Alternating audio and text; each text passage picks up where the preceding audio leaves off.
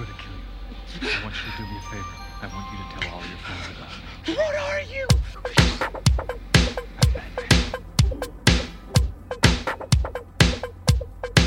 I'm Batman. I've seen the future and it will be. I've seen the future and it works. If there's life after, we will see. So I can't go like a jerk. We've reached the Batman era on the Press Rewind Prince Lyrics podcast and the latest and last Prince album of the 1980s. That's kind of a crazy thing to think. I've done this long enough to cover all of his 1980s albums. This is an album that helped regain Prince's commercial clout, and the first track off of 1989's Batman album is The Future. Joining me on this episode is Joe Andrews. Welcome to the show, Joe. Thank you. Thank you for inviting me to the show. This is wonderful. You're welcome. I'm glad to have a new guest on. Brand new album. First track off a new album, new guest. It's kind of a cool situation I'm in right now, and unique. And I think I want to give you an opportunity at this point to share with the audience a little bit about who you are and maybe your connection to Prince to help them kind of gain a better understanding of where you're coming from, Joe. So my connection to Prince is, like everybody who was born in 1982. When I came into consciousness, I don't remember the first time I heard Prince the same way I don't remember the first time I heard Michael Jackson. It was just like something that was always around the house. But with Prince specifically, the Purple Rain album was around the house. And it wasn't until I got older that I realized my family were not fans of Prince as much as they were fans of the Purple Rain project. So really, my chronology in terms of Prince was, Purple Rain is around the house and played Around the World in a Day was also around the house, but it wasn't played because they didn't like that record, because it wasn't Purple Rain. And then the next thing that I got from Prince was when my family bought a CD player, and the first album they bought was the Batman soundtrack. So I have a different chronology in terms of how it occurred, in my consciousness. I don't have the chronology of he releases Sign of the Times, he releases Love Sexy, the Black Album. I didn't know of any of that. It was the only thing that I knew about Prince was, Purple Rain, Around the World in a Day, the Batman soundtrack certainly emerged. And remember, it's Batmania, so anything with a Batman thing is going to sell. I mean, I had the nightlight, I had the poster. That's about Batman, not about Prince. Anyway, I ended up, by the time I got to college, I got deeper into Prince. I took a road trip going up to my internship up in Connecticut, and I got the hits, version, 1, 2, and the B-sides, 3-disc compilation. And that's when I said, oh my goodness, there's an entire other world. There's this, I kind of view the song Uptown as being the Prince manifesto. Black, white, Puerto Rican, everybody just a freak, and and it's just liberation. And I really latched into that. So then that's when I got into all of his albums, and I slowly acquired all of his 80s material. At first on CD and then eventually on vinyl. And that's my connection to Prince, as I can articulate it now. Yeah, very cool. So Batman, I think, was a touchstone for a number of people. I've heard Purple Rain or 1999 weren't necessarily their entry points. Some people say and cite Batman as being their entry point. I think it depends on when you're born. You mentioned you were born in the early 80s, so the timing makes sense. You're right at that age that this kind of project would appeal to you, being connected to basically a superhero movie before they became basically 2 or 3 to 4 superhero movies a year. This was a big deal, to have Batman sort of reimagined for a modern audience in 1989, taking a more darker turn and incorporating, one of the biggest pop stars on the planet at the time.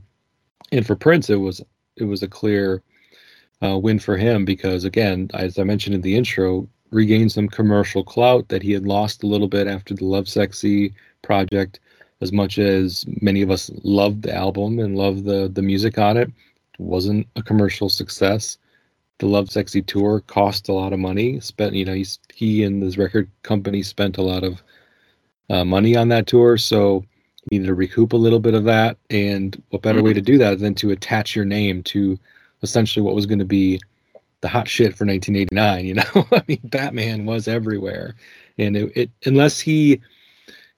would have had to have been an enormous creative bomb in order for it to not do well, attached to what it was, the biggest movie of 1989 in essence. Yeah, so a big deal. I think it's one of the few times when like the that buzzword synergy actually does apply. Like Prince is on Warner Brothers, Batman was released by Warner Brothers. It was really it really did just all come together and gel. I mean, in a way that did not feel at all forced. It was great. Yeah, I was excited to see in 1989. I would have been 14, so I was excited to see Prince's name attached to it. For me, I was a big 1999 Purple Rain, Around the World in a Day fan.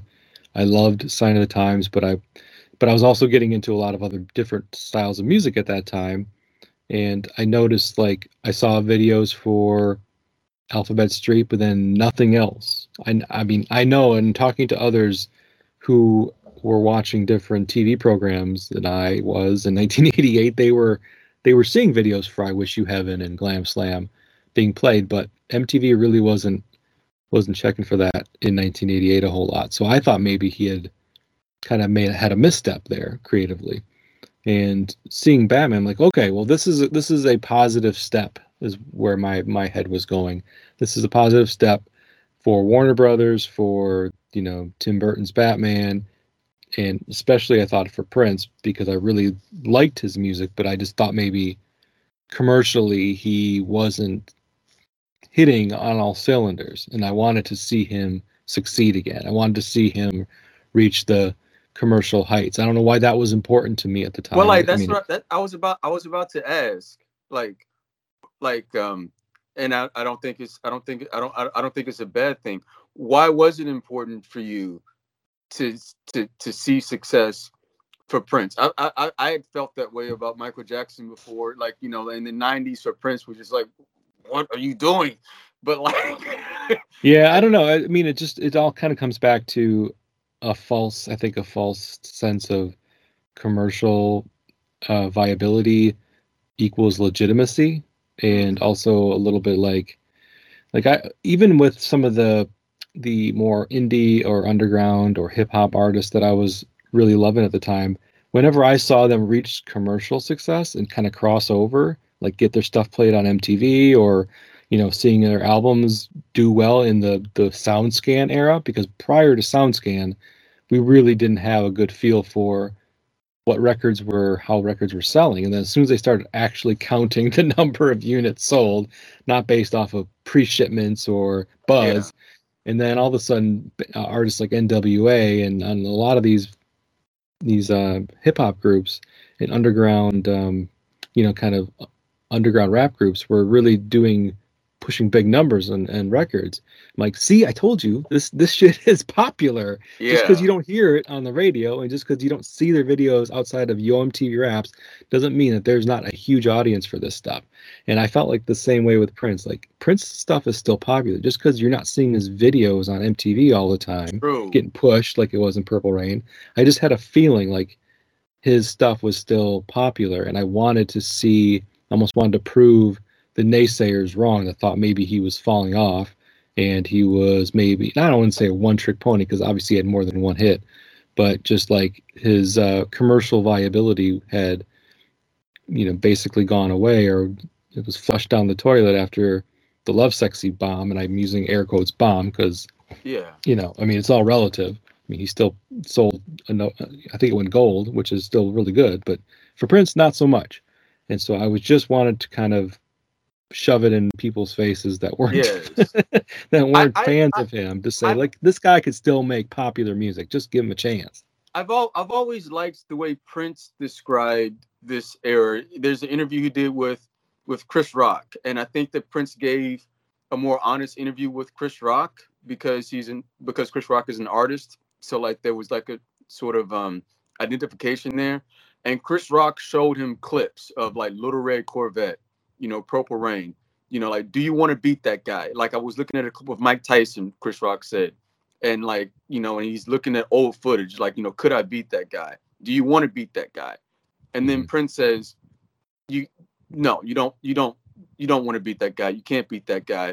The Like a Virgin era, the Thriller era, the Purple Rain era, that came from, I mean, that's just a phenomenon. It's a wave. And, it's just something that like we were all a part of, but like, it was never Prince's intention to keep going on that wave. I mean, that's what distinguished him from Michael Jackson, I think. Michael wanted to just ride that wave forever. Prince, he's just, not that Michael is not an artist, but like Prince, he wanted to sell records, but he was always, he's like the biggest indie underground artist. I mean, like other people have said that, but like, yes, like, yeah. He makes indie music that just happened to occasionally get really popular. Yes. He has like an indie mindset. Like, I'm going to make music for me, and if people dig it, cool, and if they don't, also cool. I mean, occasionally he would have to dip his toes back into the pop waters in order to, because he also liked to have the creative freedom and the ability to do what he wanted when he wanted, which also comes, that autonomy comes with commercial success in some ways. Absolutely. I mean, like, So, like it's like the you got to things play that that game. the things that he would release to the MPG Music Club. I mean, like, I don't doubt that Prince believed in these songs, but he wouldn't have given them to Warner Brothers. He knows what he has to do in order to, make the economic engine of Prince World work. Yeah, for sure. And so this is a really, this Batman project, I felt was an interesting way to dip his toes into that and get some of that clout back, regain some of his autonomy that maybe he was losing, make some money to support maybe a future endeavor that he had in his mind. Like, you give a little, I mean, it happens even with movies. Like, you'll see actors say, like, I make this big budget movie so I can make this independent movie.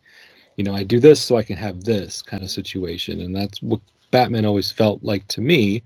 But this is where it gets a little tricky, because then some say, well, the music suffered because of it. I don't know. I don't necessarily feel that way. I mean, is Batman his best album of the 1980s? I don't think so. I don't think it's one of his best albums, period, but I thoroughly enjoy it. And I definitely enjoyed this song that we're going to be talking about here today, and that's The Future, the first song off of the album. What are your thoughts about The Future, Joe? So my initial thought about The Future is that I wish, because, God knows when Prince recorded stuff. I wish The Future replaced the song Sign of the Times on the Sign of the Times album. Sign of the Times is my favorite double album from any artist, with the exception of maybe Songs in the Key of Life. But like, it's one of those rare double albums that I can listen to from beginning to end. It takes you on a journey, and like, it's sprawling, it's everything. But my criticism of it, and it's really my only criticism of it, is Prince doesn't talk to people. So like when he said, like on Sign of the Times, like, September, my cousin tried reefer for the very first time, and now they're doing heroin. That, it's just like, if I was one of the people who could like talk to Prince and have him give a shit about my creative opinion, I would say, Prince, I want you to go and talk. I would ask you a question. When is the last time you've talked to a person?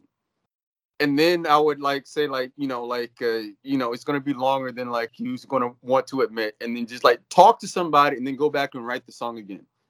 Like I feel like The Future is like one of the songs in which like when Prince talks about politics, he doesn't get lost in the wilderness because Prince lives in Prince world, and The Future actually seems like a bit of incisive commentary. Not many lyrics, but it's a song. So like songs are sketches of stories. Songs are sketches of events or incidents or or perspectives. I feel like The Future, like especially when it alludes to these dangers of nostalgia. Hollywood conjures images of the glamorizes past. Images of the past, right? Yeah. That's way more politically incisive in terms of the dangers of nostalgia than like anything on the song on the Sign of the Times, title cut. And then it almost feels like it could have been. I feel like it would have fit. I feel like like in terms of the production style, even though it's like a little bit more, aggressive, than Sign of the Times. I think it would have fit. And don't change the title of the album. Still call it Sign of the Times. But like, I just wish The Future replaced Sign of the Times as the lead track. Interesting. And I don't want to say that Prince was completely out of touch, because when I think about the Sign of the Times album cover, and you see Prince, just walking away from this landscape he's created behind him, where you have a bar and grill, you have a red light district, you have movie theaters, that is what us proletariats do with our time when we get off from work. So he did understand, but but it's captured visually more so than lyrically and sonically. Mm-hmm. Yeah, that's an interesting perspective. I haven't heard anybody express that point of view before, so thanks for sharing that. Interesting. So The Future, yes. So let's take a step back and just talk just briefly about what I know about The Future before we start digging into the lyrics. So from what I gather from Prince Vault, so the accuracy is based off of that. The song was recorded in early 1989, and it was one of the songs that was commissioned and created for the Batman soundtrack. So that's what it's been documented. Whether or not that's true or not, we don't know. We would have to have another Dwayne Tudall deep dive as to whether or not this song dates, has genesis earlier than that. We just know when it was recorded again. So it was recorded in early 89, and what he does, he kind of samples himself, or samples an old song of his, an unreleased song at the time at least, Crystal Ball. So you'll hear within the song that Claire Fisher orchestral strings here in this song, and that's pulled directly from Crystal Ball, which by 1989 was a song that had never been released. It wouldn't be released until it finally found its way onto Crystal Ball in 1997 or 8, whenever that was. So that's interesting.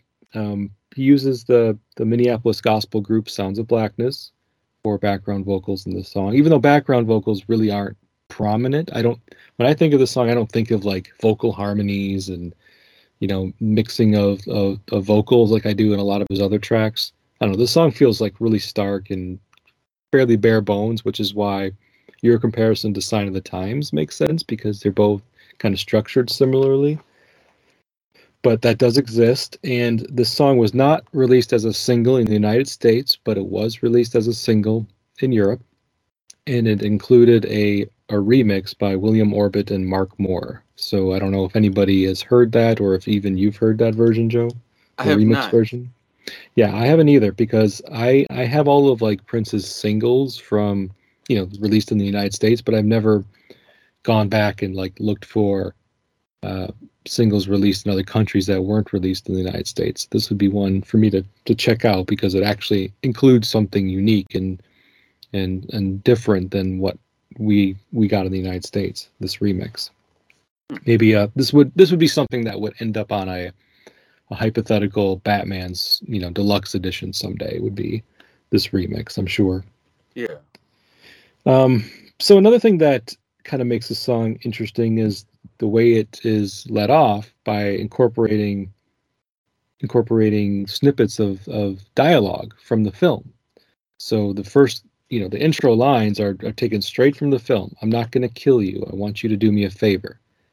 I want you to tell all your friends about me. What are you? I'm Batman. And that's first things we hear in the song. So what I like about that is Prince is clearly, by using these snippets in the film, he's making the direct connection right off the bat that this is a project for a film. The easiest way to do that, and maybe the cheapest way to do that, is to take snippets from whatever project you're supporting, whatever you want to call it. If it's savvy, shrewd, or cheap, it works because you immediately think this is a song intended for a film. Now I'm placing, my imagery of what Prince is talking about in this film or in this song in the context of Gotham City, in the context of the Batman universe. And by doing that, I think that's what was a smart way to give us that imagery, and also lead us to believe and lead us to understand the perspective that Prince is singing the song from. So this is something that we touched on just very briefly, and I'll touch on it here, is each of these songs on the Batman soundtrack are intended to be sung from a perspective of a character from the film. And this is a song. This is not just like speculation. This was documented in the liner notes, and this is why, you'd asked me to grab the CD beforehand, because I wanted to double check. And there it says, "The Future, lead vocal by Batman," and that's in parentheses. So we're given that information up front. It's not a speculative point of view. This is facts. This is documented. So this song, as you're listening to it, you're supposed to be in the mindset of it being the Dark Knight himself. Do you find that interesting? Like a yes, I do. Neat, creative choice. I do find it interesting. I find it interesting because now I'm going to veer into the speculative. Like, you're dealing with the mind of Prince, and I'm obsessed with him, like in his psyche, like, for whatever reason. I've heard that Prince was under the impression that the movie would be based around the soundtrack that he wrote. Like, I can't remember where I heard or read that, but it sounds like something that Prince would think. I was going to say that's a pretty bold assumption to make. Like, I'm going to write this album and you're going to create an entire like blockbuster movie around it. Oh, okay.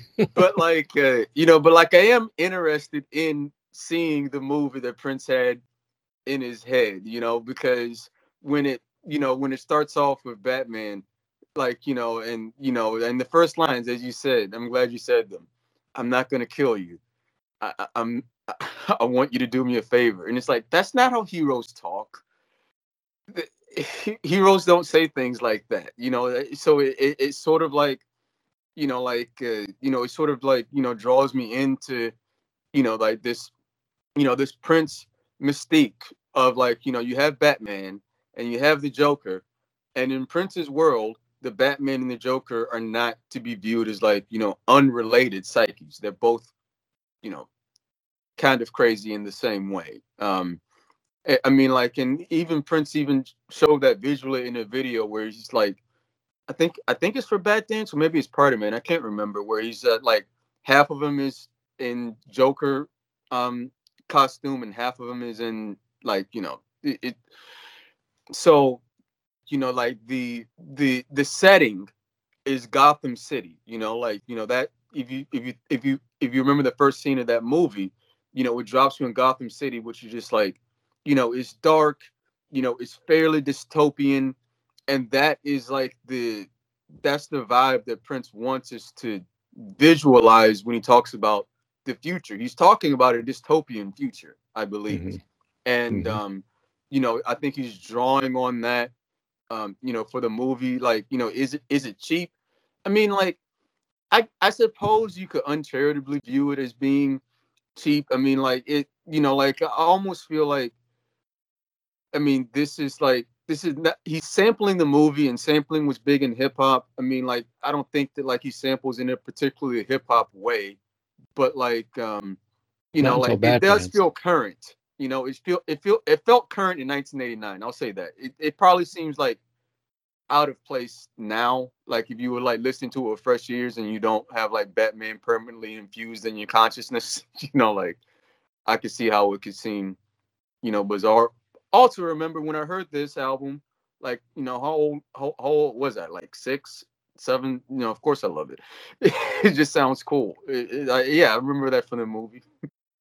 Yeah, yeah, and this isn't something that he only did this one time in this one song. There's sampled dialogue throughout the album, and you're right. In 1989, this would have been something that you didn't often hear on soundtracks. Like I listened to a lot of 80s soundtracks, and you didn't find sampled dialogue on Flashdance. You didn't find sampled dialogue on Dirty Dancing soundtrack or Top Gun or even Purple Rain. So it is a unique, at least at the time, a unique way of connecting the dots and a creative choice. And Bat Dance, I mean, it kind of culminates in Bat Dance, the final Right. song Which on is the like, album, where he just completely mashes up all these different samples and loops and in a very creative way. So it's just like, hey, I'm doing this thing, and at the end of the album, I'm going to do this thing times 10. So and then get used to it. Bad Dance. I know we're here to talk about the future, but Bad Dance is either like a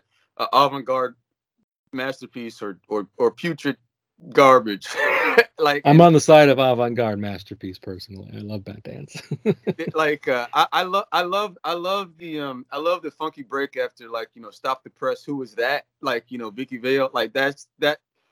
I mean, that's what does it for me. But like Yeah. I could totally understand. But again, Batmania, again, anything with Batman associated with it, like, was going to be well liked, well received, bought. Mhm.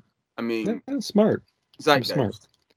The future, I don't remember. It's been a little bit since I've seen the Batman movie. I actually just watched it maybe a couple of years ago, a year or so ago, with my family for the first time in decades. And so I was finally pointing out in ways that I maybe missed before, like, oh, that's a snippet of that. Oh, that's clearly. I mean, there's moments in the movie where the Prince music is up front and center, but most of the time it's not. Like the Danny Elfman score is the most prominently used music in that film, For sure. with occasionally Prince songs dropped in.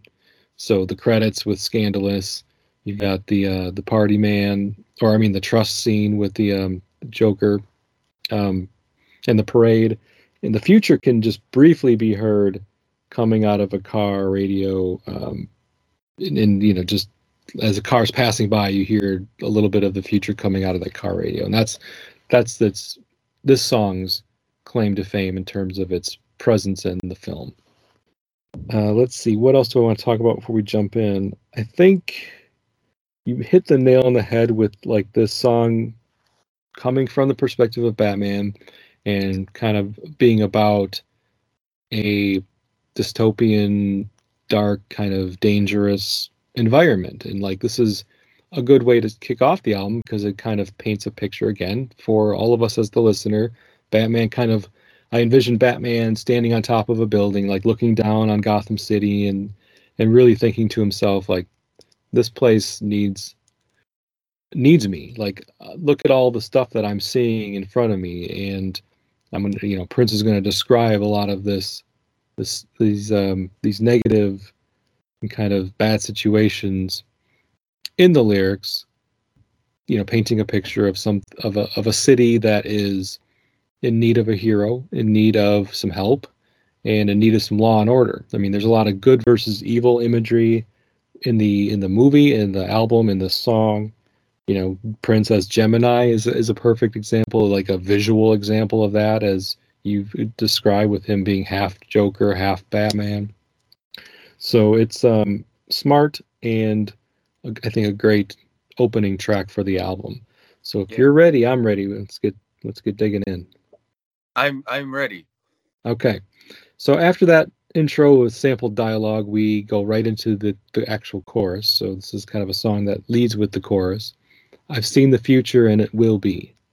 I've seen the future and it works. And if there's life after, we will see. So I can't go like a jerk. Okay, so the thing that I always my takeaway from this song over the years has been like that first line, I've seen the future and it will be. It seems like an unanswered question or like an incomplete statement. I've seen the future and it will be what? So what are your thoughts on just like the chorus, maybe that line in particular, Joe? First off, the reason I love your podcast is because it's fundamentally a semantics podcast. You know, like you analyze the lyrics of songs, but then we also have to remember it's validated by the music, right? So like Yep. the lines as stated, like it seems like a bit of a forced rhyme, but like the beat is so driving and so sparse that like, you know, like it almost seems like a bit mystical. So like, you know, I've seen the future and it will be. I think that the semantically we should focus on the word it. You know, like it to me symbolizes like a plot. You know, like, you know, I've seen the future and it will be. I've seen the future and it works. Like somebody did something. Somebody cooked Like up a it scheme. will be. Yeah. And then Okay. like, you know, like like Prince has like, you know, gone into the future, seen the dystopian horror come to life because like there was a plan and it worked, right? And then like and you know it's dystopian because like, you know, Prince, you know, in Prince world, you know, like when have you ever heard him question belief in afterlife? You know, aside from here, like, you know, like if there's life after, we will see. That's not Prince talking. I mean, you know, that's not love. No, Sexy yeah, Prince. you're absolutely right. You're absolutely right. Like, you know, so then I suppose the question I would have, because I've heard the song, you know, like, and I was trying to figure out, you know, because I have to talk about things like, you know, what is the plot? What is the plot? What happened? Like, you know, what is the it? And then I think it gets to that in the next verse, but like, continue. Yeah. No, I do like you pointing out that in many times in the past, Prince has expressed a firm and unwavering belief in the afterlife. This has been another common theme that I've uncovered over doing these episodes for the past 3 years is Prince's belief in the afterlife is unwavering. But he sounds uncertain here. And so this is why, coming from the perspective of somebody else, Batman in this case, and if there's life, we will see, you know, like, I don't know, we'll find out, I guess. So I'm not going to go out like a jerk, meaning like I'm not going to risk that, miss that opportunity of there being an afterlife and me not doing what I need to do here on Earth in order to see the good side of the afterlife, the better half of the afterlife. So yeah, I like that point. I like you pointing that out to make sure that we are getting this from the perspective of not Prince, somebody else. But the thing I did want to make mention is I don't remember there being a lot of spirituality themes in the film itself. No. Right? So the fact that this is something that Prince focused on, by talking about this in the chorus, also leads you to believe like this is a Prince recording made before seeing the final cut of the film, because by all accounts he was just given like some rough drafts or maybe some early footage or whatever to kind of work with and helping him write the music, that, you know, the songs that were actually written for the film. And but Prince has got to be Prince at the end of the day. You know, he's going to insert his ideologies. And one of his things, I mean, he's just coming right off of his most spiritual album up to this point in his career. So he's not going to just completely abandon those thoughts and those themes here in this project. Like they don't stick around. Like this isn't a really spiritual album, but he's still going to put that out there when appropriate, when he sees fit. And so for him to put that here in this chorus, again, it's like, this isn't Prince, but it's also Prince, you know, because he's including stuff like this. I mean, like he always did. He always did this. Like, you know, like I saw like an interview. I think it was Suzanne Melvoin, his engineer, saying that Susan like Rogers. Yeah, that's he's right. that. Sorry. Yes. No problem. Like saying that Morris Day and Prince, together, that it's a distinct personality, that I mean that like that came to be when Prince was in a good mood or when he was happy, or when Morris was in the room, that's it. It's a personality that will come out, and and he had other ones. Hmm. Prince is not just one person. I mean, he's just not. There are multiple. There are multiple psyches in there. I mean, the Purple Rain Yeah. movie has at least three: Prince, Morris Day, and Apollonia, who was supposed to be Vanity, who he said he's like, "You're the female version of me." I mean, and Yeah. that he just had multiple psyches, and it's just yeah, Yeah. I mean, we're all complex human beings at the end of the day. We just don't all have this platform that he had to communicate and express them in that way. Some do through painting or writing or just whatever creative endeavors they indulge in. Prince had music, and he had an audience, so we were all kind of privy to that. And yeah, yeah. maybe he, as a Gemini. I mean, I'm not big on astrological signs, but as a Gemini, maybe he had it more than others a little bit. Who knows? All right, so that's the chorus of the song. Any further comments on the chorus before we No. jump into the verse? Okay, so again, this song goes right from the sample dialogue into the chorus into the first verse. Systematic overthrow of the upper class. Hollywood conjures images of the past. New world needs spirituality that will last. I've seen the future and it will be. I've seen the future and it will be. I've seen the future and it works. This life after we will see. So I can't go like a jerk. The first verse is systematic overthrow of the underclass. Hollywood conjures images of the past. New world needs spirituality that will last. I've seen the future and it will be. All right, so this first verse to me kind of speaks a little bit to, well, I mean, it's touching on a couple different things here, in my opinion. You've got, classism that it kind of points to with the systematic overthrow of the underclass. And then the line, Hollywood conjures images of the past, you had touched on a little bit already. Nostalgia and kind of the aesthetic kind of matches a little bit, like old Hollywood and Gotham City have some of that same appearance. It's just one is more of a lighter, it's supposed to be a lot lighter, and one is a much more dark aesthetic. Let's see. And then he talks a little bit about spirituality again. So like him saying, Prince talking about social issues or just problems in the world, and then pointing to spirituality as being a little bit of the answer, or being like, this is the direction we should take as a society. We need a little bit more love in the world. We need a little bit more spirituality, a little bit more belief and understanding of God's word, that kind of thing. What else are you seeing here, Joe? Do you see anything different than what I've already expressed, or want to point out something else? So I don't see anything different than what you expressed, as much as like I think just as a tool that politicians or duplicitous people can use. They will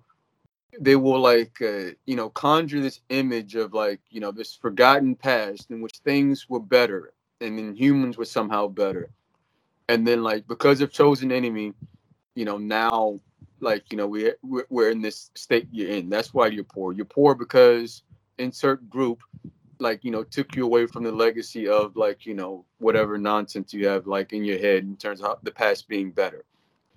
And I think that that's a lot to project into it, but all those images that we have of the past do generally come from Hollywood.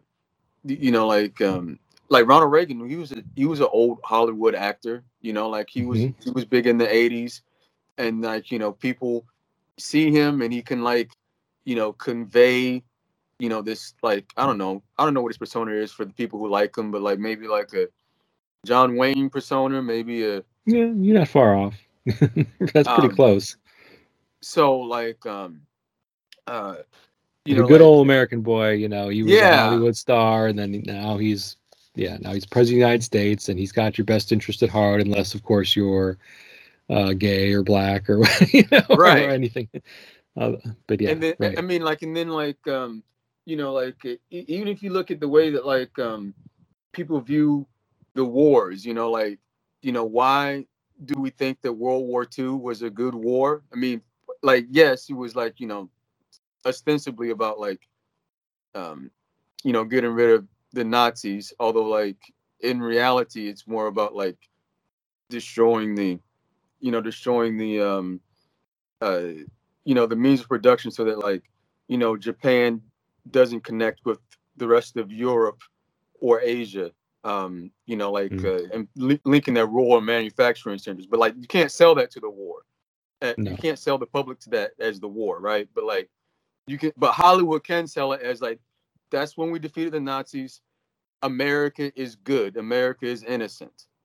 You know, like just Mm, this notion of innocence. That's what, and I feel like Prince knows this. You know, like that's, you know, like in, and he's able to articulate it here better than he does on like, you know, other projects. mhm.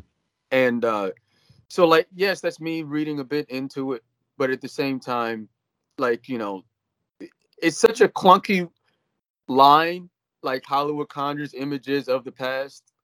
It has to be there for, you know, a reason. It's not like a particularly like catchy line in and of itself. So like, I think he was actually talking about something, and he's talking about the way, uh, you know, like our media images can just give us this false impression of history, which can like give us, which can lead us awry into the future.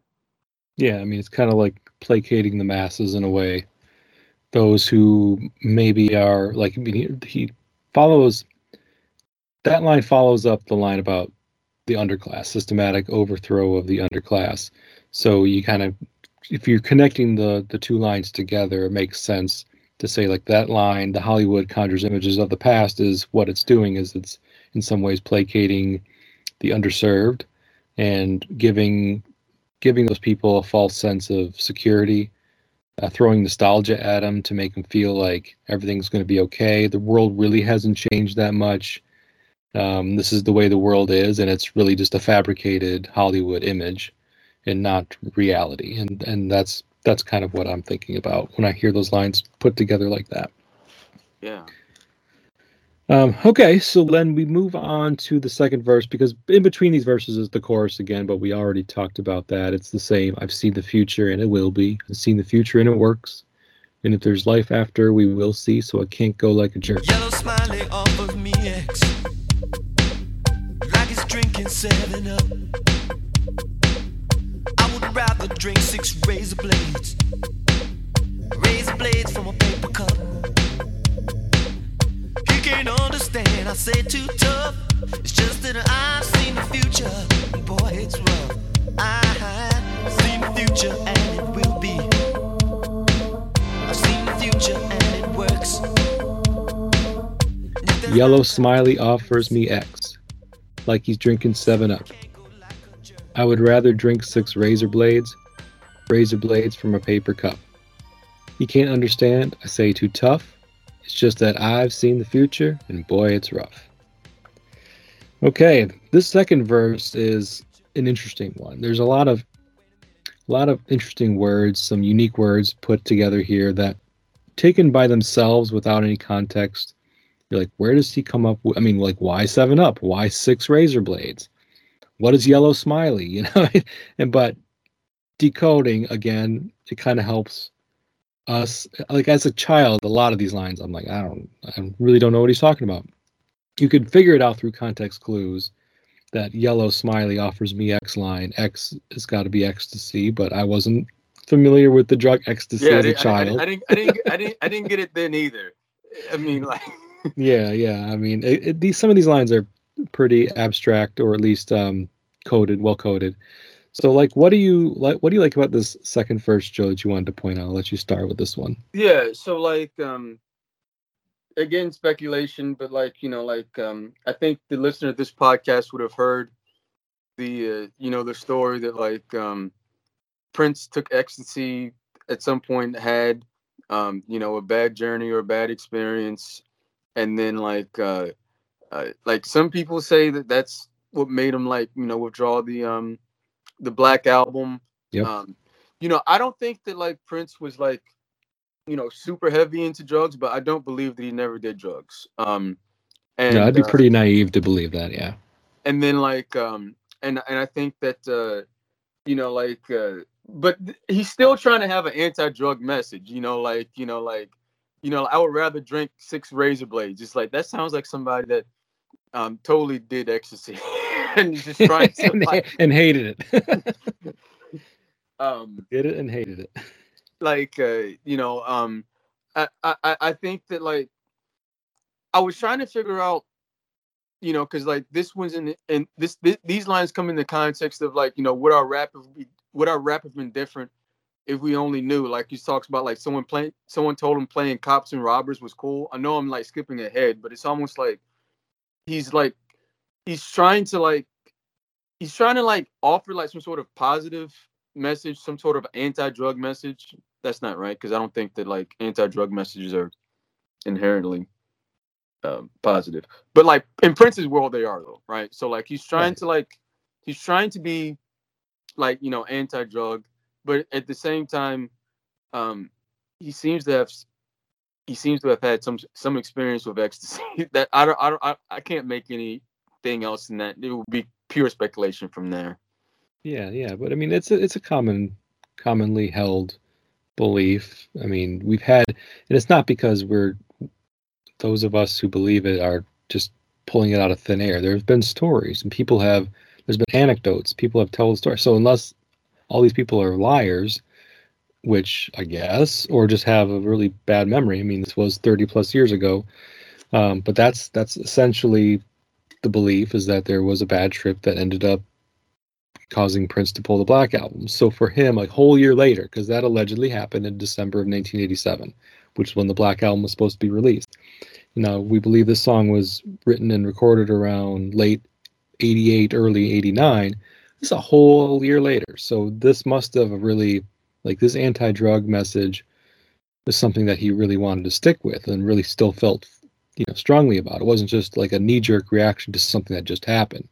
This is still stuck with him a whole year later. Yellow Smiley, I believe, just is another, is a code word for drug dealer. Yeah. But I like it because it also gives you imagery of the Joker.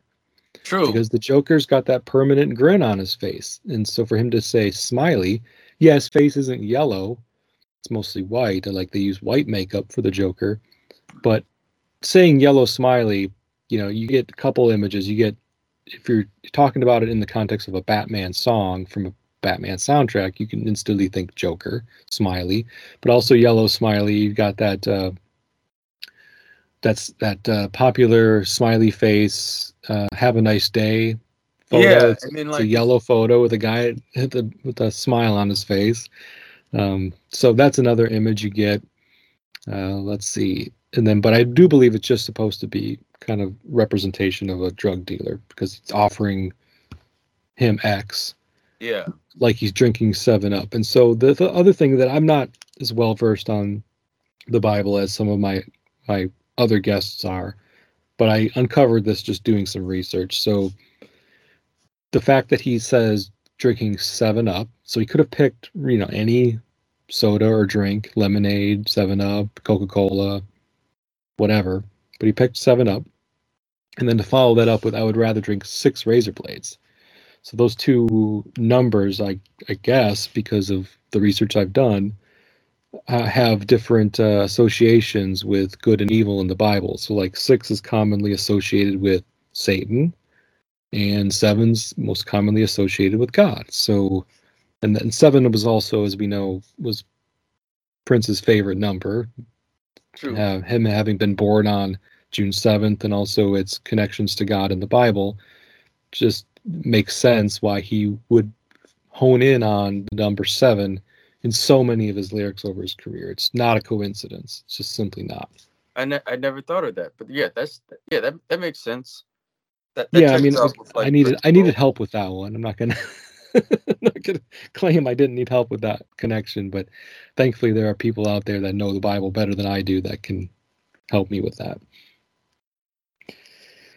Yeah, I mean, I think that's pretty much the gist of this verse is really kind of pointing that out and just being anti-drug, doing something as drastic as drinking 6 razor blades and rather taking a hit of ecstasy. That's a pretty drastic statement. That's a really like bold thing to put out there.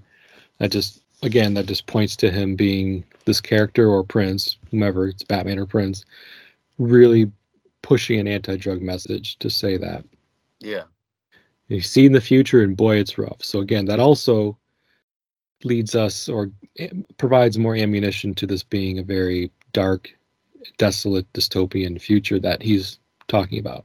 To say that he's seen the future and it's rough. So then we get the chorus again. It's the exact same, so I won't repeat that. The only thing that's different is that we're about to get like a little mini musical break. It's a funky-ass musical break. Yeah, I like it. He says, I've seen the future and it will be. Wait a minute, and then you get a little bit of a break. So, yeah, got a funky guitar riff going on here. Pretty pony standing on the avenue, flashing loaded pistol, too dumb to be true. Somebody told him playing cops and robbers was cool. Would our rap have been different if we only knew? I've seen the future, and it will be. I've seen the future, and it works. If there's life after, we will see. Don't go out like a jerk. But then he goes into Pretty Pony standing on the avenue, flashing a loaded pistol, too dumb to be true. Somebody told him playing cops and robbers was cool. Would our rap have been different if we only knew? So this is where you had referred to that line. Would our rap have been different if we only knew? Right. You want to expand on that a little bit more? Well, like, yes, because like I was trying to figure out whose rap is he talking about.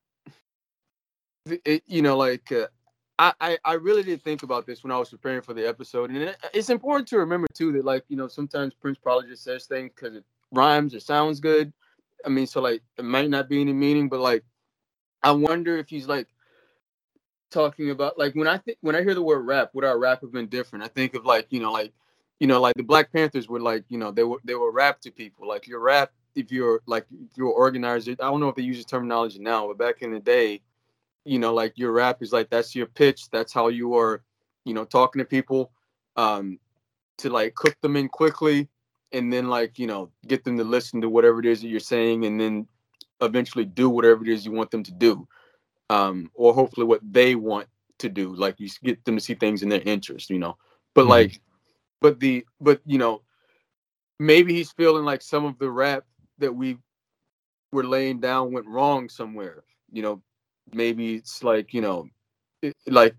maybe it's an anti-violence message. Would our rap have been different if we had known that like people would just pick up guns and start shooting at the wrong people? Like maybe I don't know. I don't understand this line. I don't understand. Yeah, I mean, it also the only other thing that I came up with besides what you talked about just now was rap as a rap sheet. Like, would our rap sheet have been different if we only knew? Like, because it leads this verse up with Pretty Pony standing on the avenue. So I get again like Yellow Smiley. I think Pretty Pony is kind of like another code name for either a gangster, gangbanger, or drug dealer or something. Because he's standing on the avenue, so you kind of get the impression that he's out there, dealing drugs or whatever he's doing. And of course, he's flashing a loaded pistol. So again, you get the impression that this is a violent person, somebody who, lives a dangerous lifestyle, has a dangerous lifestyle, criminal. And somebody told him playing cops and robbers was cool. Again, talking about Pretty Pony here standing on the avenue, who's maybe lived a life or grew up surrounded by violence, surrounded by these types of activities where he was just kind of brought up in it. So he believed like this the only way out, or the only way to make a living was to do it illegally, potentially. And or they went into it because they felt like they were just emulating, some of the people that were in this person's life as a youngster, and they saw that and felt like this is my path too. And so that's the only reason why I also thought of Rap Sheet as potential interpretation of that last line of this verse. But yeah, I had discussion, interaction, like you talked about, and Rap Sheet. Those are the two things that made the most sense to me. Yeah, that and Rap Sheet does go along with Cops and Robbers. So yeah, either or, I think it works either way, and maybe both ways too. Yeah, Prince is good with puns. Like better than I really realized until I started listening to your podcast. Same here, man.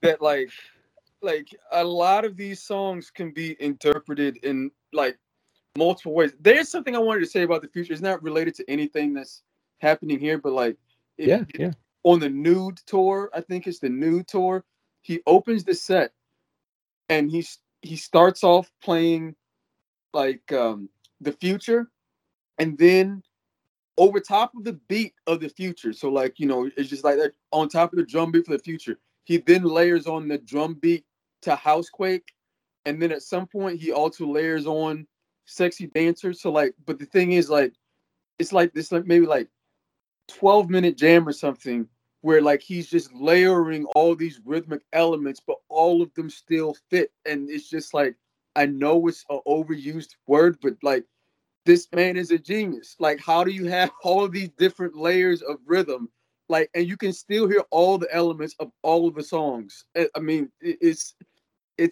insane. It's insane. Now I need to go find that, because that sounds amazing. You think it's the Nude tour? I'm almost positive. I mean, like, okay, because like, and I'll give you more frame of reference. Like in this concert, like it starts off with like just like the naked vocal of like I think it's like something from the For You album, where it's just like that a cappella of like like that. I mean, that's the beginning of the concert, like, and it has like photos of Prince, and then like I'm almost positive the opening song is the Future, but like if it's not the opening song, it's definitely within the first half an hour that he does this. And I think the Nude tour, you should find it. I think it's the Nude tour. Okay, I'll be on the lookout for that, because that sounds really cool, actually. Yeah, sounds really cool. Okay, so then after that third verse, we get the chorus again, and then what he does is he repeats the first verse for verse number 4. So he just says again, systematic overthrow of the underclass. Hollywood conjures images of the past. New world needs spirituality that will last. I've seen the future and it will be. And that gets repeated a handful more times before the song kind of finishes. And then you've got another sample from the film, dialogue sample, with Joker, as played by Jack Nicholson, saying, "Think about the future." And that is the end of the song, The Future. It's a really kind of I like the starkness of it. I like, the simplicity. I mean, it's simple but complex at the same time, which is like some of Prince's best music is simple but complex. The drum machine beat stays pretty steady throughout, but he'll add keyboards. He'll add like, that guitar in the middle, in the breakdown section. He's got that do do do do do do do do part that's really ominous sounding. I just enjoyed this song overall for its like dark. It like gives a dark imagery, which Gotham City is. Like, it's a great way to open an album that takes place in a pretty bleak location. Gotham City in 1989's Batman is bleak. And that's really the whole gist of the film's premise, is that this is a violent place. Corruption is running rampant. You've got violence all over, being, violence hitting innocent people as well as criminals. And the police are just can't control it, and the Batman believes like he's the answer. And the song pointing to that, like he's seen the future. Batman's seen the future, and this Gotham City needs me, and needs my interaction, my resources, and my ability to assist without law, having to deal with the actual pesky law, that the cops have to deal with. Yeah. So the vigilante justice, so to speak. Yeah. So yeah, that brings us to the end of the song. Joe, do you have any additional topics around the future that you want to talk about? This is your chance. There is one thing. It's not about the lyrical content. I just wanted to say, because when else do you get to have conversations about like Prince songs, in depth with somebody who like either is or was a stranger. I love the part of the song, like those synthesizer lines, like all those ahs. Do you know what I'm talking about? Yeah. Yep. Absolutely. They sound so human, and like also spooky. Yeah. Exactly. Yeah, the song has that kind of feel to it. It is a little ominous and spooky sounding, which I like. I like that style of Prince song when he goes there. He doesn't do it all that often, and Love Sexy had a lot of brightness to it. So I like that took a different darker path for this album. Okay, so Joe, where can people find what you're up to? I mean, you recently shared with me that you recorded a song. Do you want to talk a little bit about that? Yeah. So like, I used to have a job with city government, but I quit like so many other people are quitting their jobs. I started working on a construction site as an electrical apprentice, and it's the first job I've had where I work with my hands and I work around men all the time, and you get to know them, like listen to their stories. And one of the things that like really stood out to me was there's this phrase that kept coming up, like everybody needs a day, everybody's got to take a day. He's talking about like we're working a whole bunch of overtime, and people were talking about and imagining what their day off would look like. What does it what does your day off look like, and it's different for everybody. And I was so one day, it was after work, and I was tired, and I was imagining what a day off would look like.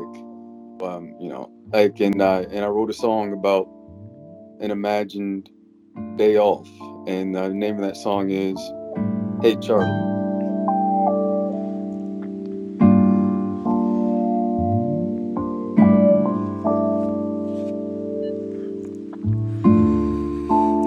Charlie walks gracefully in front of my car before it was time for school. He's a cool breeze on a warm summer day in the shade. Charlie hangs in my room after school, playing his guitar and singing the blues. We lay on the floor, blowing smoke out the window.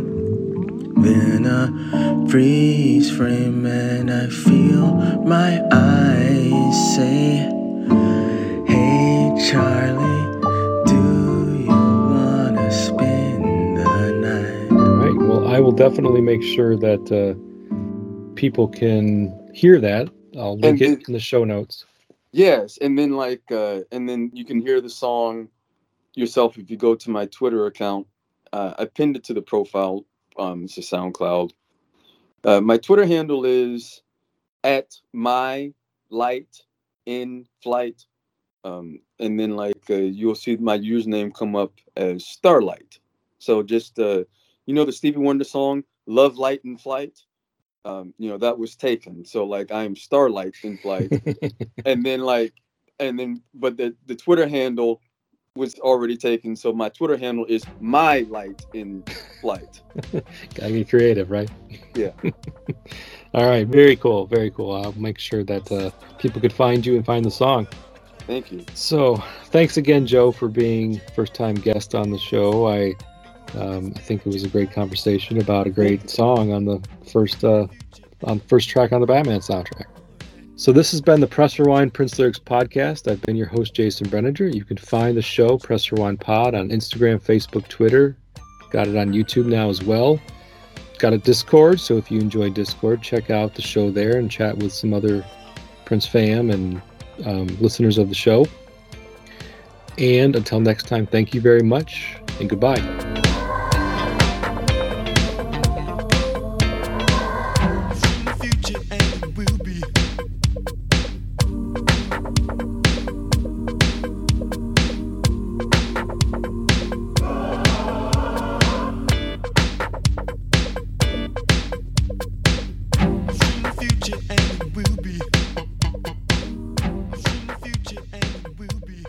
Think about the future.